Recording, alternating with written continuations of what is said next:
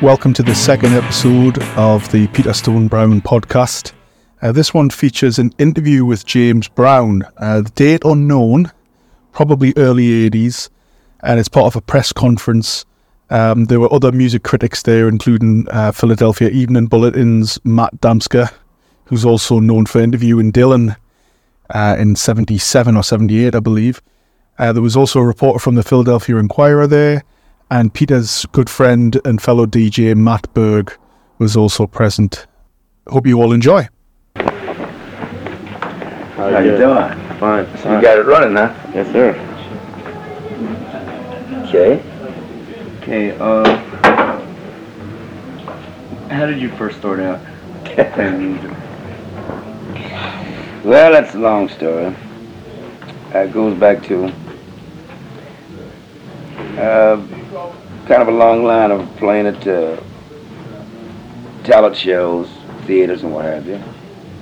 And coming from a very poor family, having to dance for the soldiers and to make money to pay rent, kind of built my talent up, through necessity and survival. And so when we started talent shows, it was kind of easy for me to win. I won so many times, too. I guess I just got tired of them and decided to let me make it. James, I was listening to your new record. It's real exciting. First regrets that the phone flow. Yeah. No, the one that's just out. Well, you a whole album? Yeah. The whole album? People. Mm-hmm. People. Mm-hmm. Seems like a new direction for James Brown. It's moving into an area of sort of sophisticated production. It's away from that raw funk sound that we kind of associate with you. No, I'm going to go, well, that was kind of... What do you feel about your musical direction now? That was just a change. My music, it's kind of hard to have a direction because of the fact that my past is caught up with me. All of the kids, the rock clubs and everything, it's so crazy about my older stuff. And that we just recorded a live album. Went to Japan. We had the best facilities in the world, and it'll be out next of the original James Brown sound, which new arrangements. You had a band in that, just what I'm talking about. All the excitement that the entertainment needs today. But by the same token, I like the studio recording. It was produced by Brad Shapiro, was fantastic, and I'm one who kind of want to do it all. I don't want to have just one direction. I think the main direction that I'm going in today is what the country has ceased to go in the direction of entertainment. I decided to come back out and entertain the people. They need to be entertained, that's all. Do you feel that's, as opposed to the disco thing, which was strictly sort of a recorded dance? Yeah, well, disco gave people a chance to dance. They'd been sitting down for about 15 years, so they wanted to dance. Yeah, they wanted to dance. Yeah. So Yeah. I think what'll happen today is you'll have dance concerts. It'll be like you'll be playing live, and then they'll dance, and the ones that want to sit, they'll sit. Now, if you're hot enough, you keep them standing. If you're not, then they'll sit down. That'd be kind of bad for you to sit down. Yeah, sure. It's hard to sit down on your music. Thank you. James, I interviewed a few people outside in the bar, and a number of them told me that you, James Brown, meant quite a number of black people told me that you, as an individual, meant quite a bit to their life. Yes. And that you were inspiration, and the whole soul drive, really kept them going for a while. Yeah. Did you ever have that as an intent? Well, it was my intent to contribute to humanity, and I just didn't want it to be just black people. But however, I wanted to do what I could for people, because people made me what I am today. I think that's everyone's duty. However, I think God gave me a talent to entertain people, to try to make them forget their problems or whatever, or kind of help them to get themselves going and reorganize themselves or what have you. So that's really where I'm at, about entertaining and trying to give back and keep the energy going for people. But James, a lot of people came through your band, like Bootsie and Fred Wesley and the Horns. Yes. What do you think of the kind of music that they're making now, the younger people, or even someone like James Chance? Have you heard him?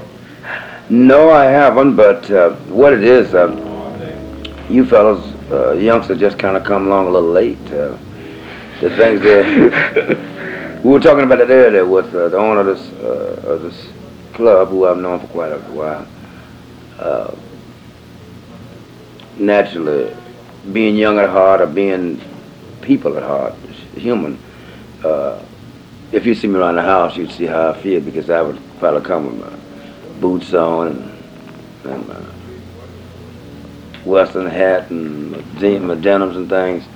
But traveling, you know I'm in a lot of bags, and family like me, so sometimes I put my suit on and bust a collar off. Sometimes if I'm taking care of business, I go take care of business. A little bit more sophisticated, but what Boots and them is doing is just some of the things they learned from me. And they went a direction that they wanted to go into. However, Fred, I talked to Fred a while back. He would like to come back and rejoin the group because he sees some things he'd like to do, and he don't get a chance to do them out there because he went out and he took something out there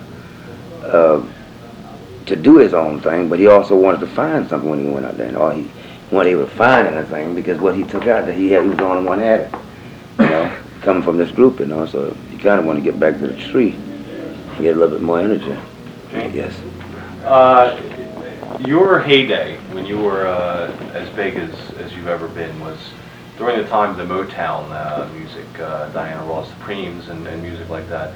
A lot of the people that in the industry at that time have, Little Anthony, people like that, have sort of fallen off as far as giving performances and cutting albums, but you're still cooking. What do you attribute that to? Well, I don't believe in heydays. Everything's a heyday. Right? No, it's not. That's right. Every day is a heyday. It's according to how you feel. What I did, I curved myself to the movie industry, because then that's the next step. It's like being a district leader, and then you're city councilman, from there to state representative, from there to governor, what have you. You just want to graduate, and I just keep trying to graduate from different things. I'm going heavy in the films, You have film projects cooking? A lot of them. And For doing the music or appearing? Well, when I do, I'm like a guarantee for a major film conglomerate, like a 20th Century, Warner Bros., Columbia, what have you, Universal Pictures, who are diversified in the recordings as well. If you put me in a film, what you have right away is a multi-million-dollar soundtrack. So the picture can't be a flop, because if I do the soundtrack, then you got the records going for you. See, so what you have yourself going audio and video at the same time, And this is more for you. I think all entertainers should try to develop themselves and organize themselves into a point where they can graduate from just being what I did 20 years ago, 10 years ago, 15 years ago, 5 years ago. And some of the promotion things that I'm doing now is just like building myself. It's kind of a training ground for where I'm going, because when you walk on a set, you got to be able to memorize and sight read, and keep it flowing, and still be able to maintain your rhythm and so many other things involved. But see, if you're just getting into the business, can you imagine a disco person trying to be an actor? They don't ever get a chance to learn how to perform on the stage. That's what I was telling you guys. You see, you missed the best part of it, because when people perform and really do it, like when you see this band out tonight, you'll see what I'm talking about. When you see us perform, you see a production. I've seen We're going to see the James Brown, the legendary James Brown, the James Brown. You're going to see James Brown. You're going to see James Brown, period. When I die, I die. And what I think, I yet live. So you're going to see James Brown. So, there isn't a fundamental change in the kind of energy you put out. In as much as I might hear a slicker sound on the records, I'm not necessarily going to hear I'm going to not necessarily see a more soft-pedaled version of what you used to do at the Uptown Theater. You're going to see the James Brown that you remembered, and you may see one be a little bit more. I may have a little bit better idea what I'm going to do. During that day I was searching, like I say, it was kind of a training ground. Yeah. It's like you see me do bit pieces and films today, and a year from now you see me doing leads. Yeah. It just takes time. Sure. And I don't mind it. Just thank God we got a country that we can do that in. It gives you that opportunity. Because it could be the other way around where you don't get the opportunity. James, what about the experience of being in films? I understand you just did a film with the Blues Brothers, the Aykroyd, and Belushi. Fantastic, man. Yeah. I'm fortunate. I thank God. I mean, I'm probably in the biggest. They figure it's gonna be an all-time thing, you know. How you doing? They're gonna do come right in, Mr. Wood. They believe they're gonna have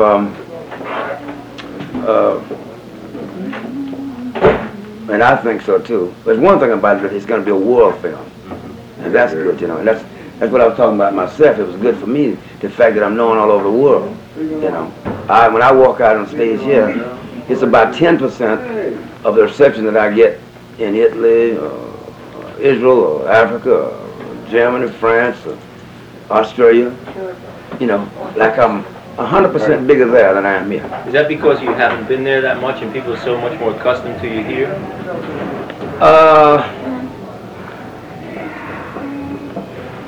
They are taught music appreciation in depth. Okay. Oh. How you feel, young lady? How you feel? No, that's okay. No, I want to. I was going to take it out of mine. I said, Thanks.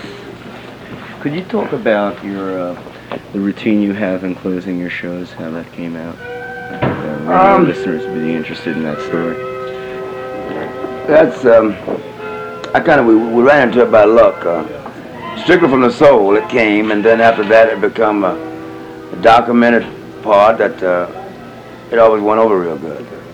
But it was really, okay, you want me to sit down to love my wife, which is my sister. It kind of came by accident. It came by accident, you know. I was doing real well, and I fell through a towel around my waist and around my shoulder, and I threw it off and ran back, and kind of got to the people. So then we decided we'd get roles, and it just kept getting better and better, and it became a legendary part of the act, and it's kind of hard to quit. At one point, I got kind of tired and wouldn't do it, you know. Like at one point, I quit doing Please, Please, and that was kind of a mistake. But you live in your life. It's a training ground. And you find out the strong things that you need to do, so you keep on doing it. You know, bust up a winning combination. James, how many? It's like using James O'Yan and Brown over there. How many weeks of the year have you been working the past? Past couple of years, I've been averaging 5-6 months out of the year. But I work all the time, just a different approach. It's more or less with the mind, other than just the physical end of it, because I find myself doing a lot of planning, more or less rehearsing myself, disciplining myself, you know, getting myself ready for films. But films takes a lot of discipline. I mean, I studied so hard till my sight is blacked out doing the lines I was doing, you know. It's really a hard thing, you know. Where do you make your home now? In the South. I live in the South. In the South? Yes. Any particular area in the South? Okay. I live Georgia, South Carolina. It's kind of a borderline thing there. I'm on both sides of the line. Georgia, Augusta. Do you still get as much fan harassment as you used to? Yeah, I can't eat. If I go to eat someplace, we had some fun. I was doing the soundtrack, finished doing some of the soundtrack, and I just left Belushi and watched some of the screening. And I decided I'd go to some of the old places. I went on 42nd and 6th Avenue. And I thought I was going to get out and get some hot dogs, because I like that, you know. Yeah, I tried that. I got out and I stayed out about 5 minutes, and that was the end of it for me. You know. I kind of get the same thing that Elvis got all his life. You know, we come from that area where we kind of penetrate on the people and work very hard, and we made ourselves real stars. And thank God that every time they see me, it rings bells, and people want to think about it. They ask me about some tune or some performance I did. You still enjoy it though, don't you? You always enjoy it. When I quit enjoying it, I quit being human. James, you could have been a star some other ways. You were almost you were a baseball player. Yeah, I could have been a big star playing baseball. I wouldn't have lasted long, I don't think. And I had a chance I had 3 professional fights. I know I wouldn't have lasted that. I'd have to fight somebody like Ali or Sugar Ray Leonard. A little bit out of your weight class. Kill. What about Belushi and Aykroyd? I mean, here they are too. They're as white can be, I guess. He come from up in Canada. Belushi's in Albania. They know every arrangement that I got on my bandstand. They know everyone? Them cats are super They're talented. really, in other words, They are sincere about it. talented. They're dead into the music. Those cats are talented, man. I'm out there doing my... Okay, my part of the Blues Brothers, well, I was a minister. Yeah. Okay? Totally away from where I'm at, you know, in the music world, which of course I started in the church. But I'm out there trying to get my sermon together, and these cats humming arrangements that Papa's got a brand new bag of. Ain't that a groove? I feel good. They know it all, man. But they're not pretenders, no. They're really... Dan Aykroyd plays harmonica, man, as good as Muddy Waters, some cats, you know. And Belushi plays drums, and he knows all the songs, and he knows the original keys, and he sang them, and, you know, they're real talented people. A lot of nervous energy there, because they're doing everything. But they're very successful, and they should be. Is it a funny movie? Is it more musical than it is funny? It's funny. It's entertainment, number one. But it has a beautiful story. They're saving an orphanage, you know. Yeah. And that's kind of the thing that made me feel very good, because I feel it's a distant orphan. I was a distant orphan myself, you know. And when I say distant, come from a very poor family. The only thing I had to do was go to the orphan, because I was doing the same thing. My habits were the same. I was dependent upon people, you know, to help me come along. Family kind of separated, and were very poor, and they uneducated, and they couldn't really get jobs. Kind of rough. So I had a deep feeling for that, and seeing and coming out of that type of area. They were little kids that grew up in orphan, and they got grown. They kind of got straight, and went and got themselves in trouble. And when they got out of trouble, they found out the orphanage was up for sale, so they wanted to save the orphanage, so they wanted to go out and rob some more banks. They said, you can't do it that way. You have to do it another way. So they said, well, let the entertainin do it. So somebody talked them into coming by my church, and I saved their soul, and like I'm going to do y'all tonight. Did you work with Junior Wells in that movie? Did you work with Junior Wells? Was he in the Blues Brothers movie with you? He went in another part, but he was there. It'll all come together. Because there was a period back in the 60s at one point where I felt that your music was having an incredible effect on what Junior Wells was doing at the time. Yeah. You know, he put out some of his albums. Yeah. And did his music affect you at all? Were you affected by Chicago blues, or did your music come out of something totally different? I think it's a little different. Mine come a lot of earth in mine, and in the major cities you didn't have as much earth going for you, you know. You don't get a chance to see the skyscrapers and all those things, and so your mind goes in a different direction. Mine comes a lot from nature, and it's a lot of earth in there. If I was raised up in Philly or New York, I think I'd have been my approach would have been a lot different. You know, because I would have been going from hearsay for a lot of things. But I had a chance to experience a lot of things, you know. Even my kids, you know, they think totally different the way I think. As far as music's concerned, they have their own soul, but they don't get it. They don't get it as earth as I get it.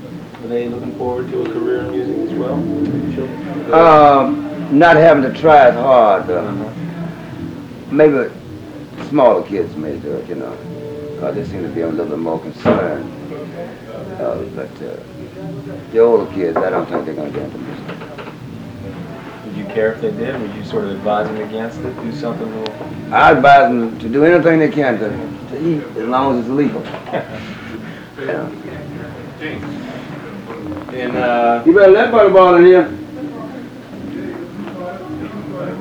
You better let Butter in here. No. Hey man, how you doing? Oh, you want to give me a hug? All right. How you doing? I'm fine. How you doing? I didn't mean to interrupt your interview. I thought George was in here. He's in there. Oh. How you feel? No problem, bro. You're not playing my record, I'm mad at you. Man, that's not true. What you talking about, Willis? Okay. All right. Okay.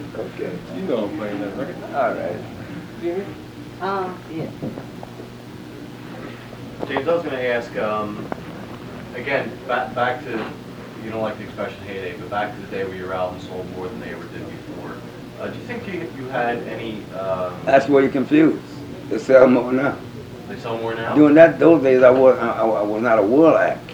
See, every time I bring a record, I'm being with Polydor Records. When I bring a record out, can you imagine kids in Africa got an arm full of James Brown records on his arm and don't have the current to play them? They have to walk maybe 20 miles to get the records played. See, he didn't have that then. That's when I tell you, if I stepped off a plane in Athens, Greece, nobody would have knew who I was. Today, you'd have to get the security to get me on. You see, again I say, in this country, we are not taught enough about worldly things, you know.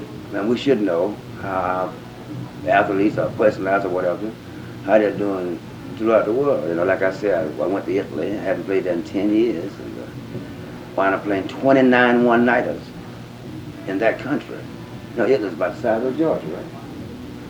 Yeah, the whole country. And I found myself playing 29 one-nighters. You almost can't play 29 one-nighters in the United States. As big as the United States is. James, you can go to France and, well, in this country you can't get your albums recorded in the Apollo Theater, live at the Apollo. Not available in France. Yeah. I was just there to say That's right. That's the difference. There are a lot of things that are not available to us music-wise because of, we got into disco, and I knew about this. Well, I was doing disco for 12, 14 years ago. And they started the discos in Europe, and they discontinued them, and we're still into them, you know. And, this country in Japan, discos, they want to see entertainment in Europe, man. You know. They're into what we used to be into. You know, like you go do a show, man, people yelling and screaming, and the energy is high. You know. You like that kind of audience? That's what it's about, man. Show business is show business. If you want to go to, when you go to church, you should go to church. When you go to see a show, you should go to see a show. So if you're gonna, you know, or be in mourning, you shouldn't go to see a show. James, you have total control, at least from my knowledge, of your recorded product, including your old records. Are there any plans to re-release any of those albums, which are now considered classics of rock and roll history? Well, they are. We released Sex Machine. The Good Foot's re-released. Live at Apollo will probably have a re-release date. Both volumes and the Soul Classics. I got a lot of them. But we just, like I said, finished doing 16 tunes on an album.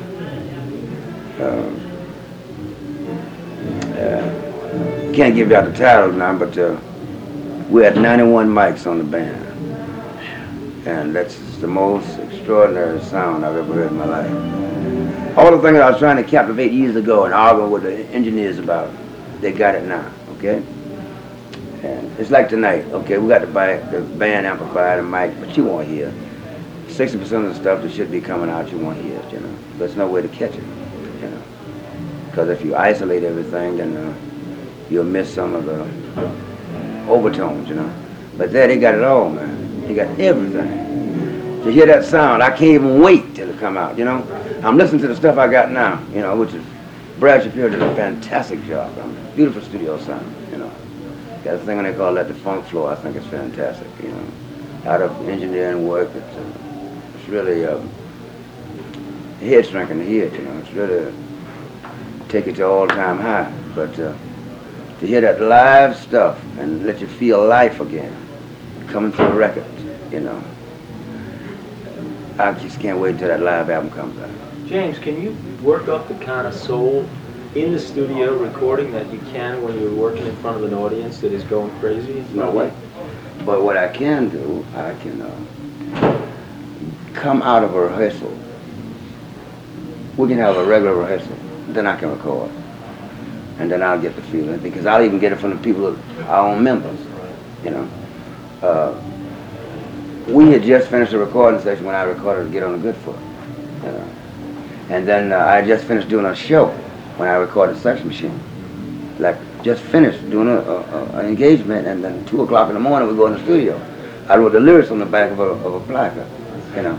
So this is what real life is about, you know. Keep close to that energy, and then you... That's right. Yeah, we just finished having a rap session, and I walked in and cut hot pants, and and sex machine, you know.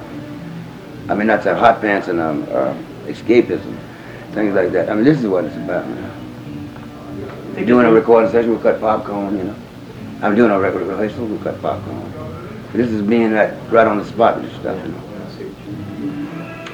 This new recording technology that everybody's talking about, digital with the digital mastering and digital recording, you think this is going to make a big difference in your music, let's say? All of the artists, it's nice to have an artist that knows. I made it a point to know, because I invented most of the stuff that the sounds that you're trying to get now, I started with most of them. They thought I was crazy then. I remember we recorded Let Yourself Go live on the stage one day before rehearsal. And part of the live album was supposed to be live at the Royal Theater. We would cut a lot of it on the stage in the daytime during rehearsal before the show that night. But the digital recording is very good if you got an engineer to understand. But I prefer, okay? You can't ride the dial. Other than trying to build it up, I prefer cut it extemporaneous right off the top. You can grab, you know, 5. So you're not looking to sterilize that, make it so pure and so clean that it's not real. Right. It's not real. Something about the earth. It's like having a substitute for sweat. I hear you. I don't want a substitute. Do you still play the drums and the organ? I'll play them sometime. Sometimes I play the organ. I do it all. Thank God. So we better let you get to your show. Thanks a lot. God bless you. I just wanted to ask you, might you be interested in the pictures you saw or anything? This is my manager, and I I'll speak to him about it.